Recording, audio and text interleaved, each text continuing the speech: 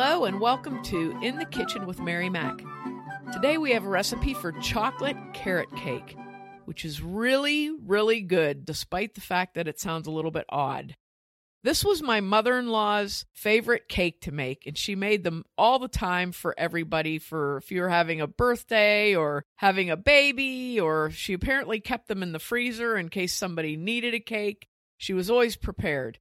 We have a family joke about these because she made them in a layer cake, a 9-inch round layer cake, and she used dozens of toothpicks to hold the layers in place in transport. So we all knew to check your slice for toothpicks. It's a very important feature of this cake. So if you make this cake, do not feel compelled to load it up with a bunch of toothpicks to hold it in place.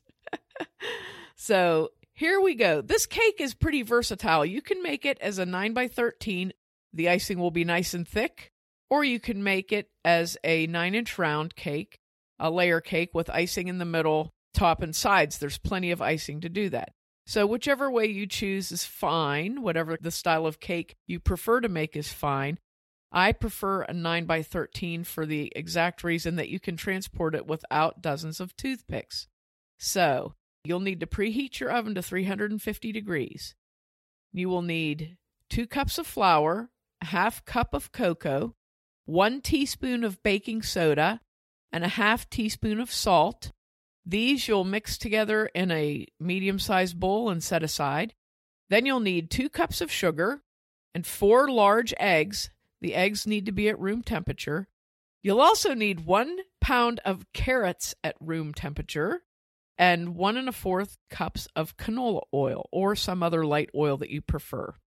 So you either are going to grease 2 9-inch round pans and line those with wax paper cut in a circle and just stuck in the bottom, and then grease the wax paper, or do the same thing to a 9x13 pan. This is if you want to remove the cake from the pan. If you don't want to remove the 9x13 cake from the pan, you do not have to put wax paper in it. However, mine I did remove. Basically, it's a technique that you use for any cake you want to remove from the pan. So grease your pan thoroughly, and then take wax paper, and you can either set the pan on the wax paper and trace it, or just kind of guess, about the size of the circle. Put the wax paper down in the pan after you've greased it, and then grease the wax paper. That way, when you go to take the cake out, it just pops right out of the pan. You don't have a broken cake or chunks that come out or anything. And then when you take that out while it's hot, you peel the wax paper off of it, and we'll say that again when we get to the end of the recipe. Now, what you want to do is mix your dry ingredients and set them aside, and you're going to take your sugar, 2 cups of sugar, and put it into a large bowl, and then one at a time, add your eggs and beat them in until your eggs and sugar are well blended. Then slowly add your oil and mix that in really well. And once you have all those wet ingredients in there, you're going to start adding your dry ingredients gradually, a little bit at a time. Beat those in with your mixer until that's well blended. Now, your carrots. You want to take your carrots and have them shredded in a very fine shred. So I used my food processor and I put the fine shred blade on it and shredded them up like that. Or you can do them by hand if you prefer, but you want them to be finely, finely shredded carrots. Once you have your batter mixed up, you're going to fold those shredded carrots in and stir and blend them by hand until you get them really well mixed in, and then take your mixer and whirl it around a little bit just to make sure it's mixed well.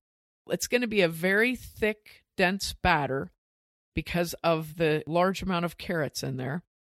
So now what you want to do with your 9-inch pans, you can divide the batter in half and then level it out with the back of a spoon, or spread it into a 9x13 pan and do the same. And make sure you level it out really carefully. The last one I did, the one end of my cake was shallow. It was a lot thinner because I apparently didn't look really closely when I leveled it out. This is like about as dense as brownie batter, so it's a pretty dense cake. Now you're going to bake this in your 350 degree preheated oven. Round pans you want to bake for 25 to 30 minutes. And this cake works testing it with a toothpick And also, it'll start to pull away from the edges of the pan when it's done. So test it, make sure it's done. A 9x13 takes 45 to 50 minutes or possibly longer, depending on your oven. So again, test it with a toothpick, check and see if the sides are beginning to pull away. If you're going to remove them from the pan, you're going to cool them on racks for 15 minutes. And once your 15 minutes is up, you're going to carefully turn the cakes out onto a cooling rack. And usually the best way to do that is to take one cooling rack and hold it on top of the pan and flip it, and then the cake will just drop right out. And remember to peel that wax paper off. Now, if you're doing rounds, you can do this little trick. Leave one of your rounds cool upside down because it'll help it be flatter in order to be the bottom cake. And then take the other one when you flip it out of the pan, turn it right side up again so that it has a nice round crown on it for your cake shape, And you want them to be completely cooled before you put any icing on them. Okay? Now here is your chocolate carrot cake frosting, which is also chocolate and is incredibly delicious. 8 ounces of cream cheese, and you want that at room temperature so it's soft. A half cup of butter, 1 stick, at room temperature also. 4 cups of powdered sugar. 1 tablespoon of vanilla. 1/4 cup of cocoa, and 2 to 3 tablespoons of milk for mixing. So the first thing you want to do with your mixer is cream your butter and cream cheese really well. Add your vanilla and blend that in really well. And then take your cocoa powder and 1 cup of the powdered sugar in a small bowl and whisk those together to blend them. This prevents, number 1, cocoa explosions, because if you've worked with cocoa, that's a thing that happens. And number 2, it allows it to be incorporated more quickly into your butter and cream cheese. So mix those together, put that in to your butter and cream cheese mixture, and add 1 tablespoon of milk and start to mix that. And gradually add the rest of your powdered sugar and your milk alternately. Don't add too much milk to this. Be very careful with that because you need the milk in order to get it to a spreading consistency, but this thins out really quickly. So once you have your frosting done, don't put it in the refrigerator if you're waiting for your cake to cool because it stiffens up a lot. So if your cake's not quite cool, just cover this with plastic wrap and let it sit. Once your cake is cool for your 9-inch rounds, take the 1 cake that I said to leave it cool upside down, and you want to put that cake on the bottom. You want the flat side up, put it on the bottom, and take a pastry brush and brush any loose crumbs off of it. Take your top while it's on the rack and brush any loose crumbs off of that. On your bottom, you want to put some of the icing onto that middle. And I would say if you do it until it's just under about a 1/2 inch thick, put your icing on the bottom cake and then set the top cake on top. You should still have like 2/3 your icing left after this. Now you want to do your sides where the icing will probably squeeze out a little bit from the 2 layers. Blend that in. And lastly, do your top. And once you get your top all frosted, you can very carefully go around and do your seam and adjust your sides. And that is all you need to do. This cake tastes better when it has set for a while. It's better the second day because the cake draws moisture from the icing a little bit and the flavors really meld.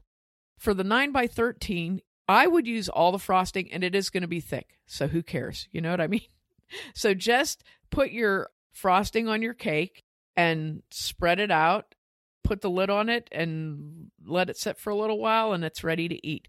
This is a very dense, moist cake. It's very delicious, and it's just such a good cake. You don't get any carrot flavor, really.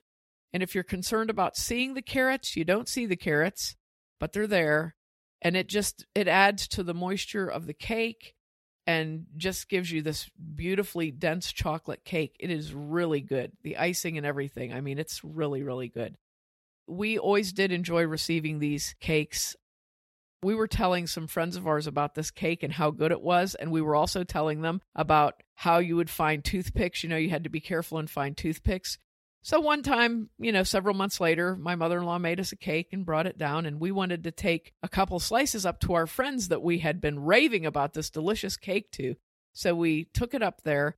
My friend's husband sticks his fork in for the first bite, pulls it up, and there's a toothpick sticking out of it. And it was absolutely hilarious. Absolutely hilarious. And we're like, see, we told you. She's trying to get us with these toothpicks. So, so don't put toothpicks in your cake to hold it together. Or do, but remember to take them out. Or do, but use really long ones that stick out the top so you can see. That just makes me laugh to think about it. And she had to have used like 24 toothpicks. I mean, you just pull one after another. It was ridiculous. So I hope you give this cake a try. It'd be perfect for Easter. Perfect Easter cake with the carrot in it and everything. And it's so good.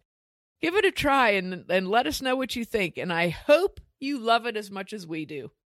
And make sure to check us out online on Facebook and Instagram at Mary Mac Bakehouse, on Twitter at Mobile Mary Mac and Mary Mac Podcast, and on our website, marymacpodcast.com. Thanks a lot for listening if you did, and if you didn't, too bad for you.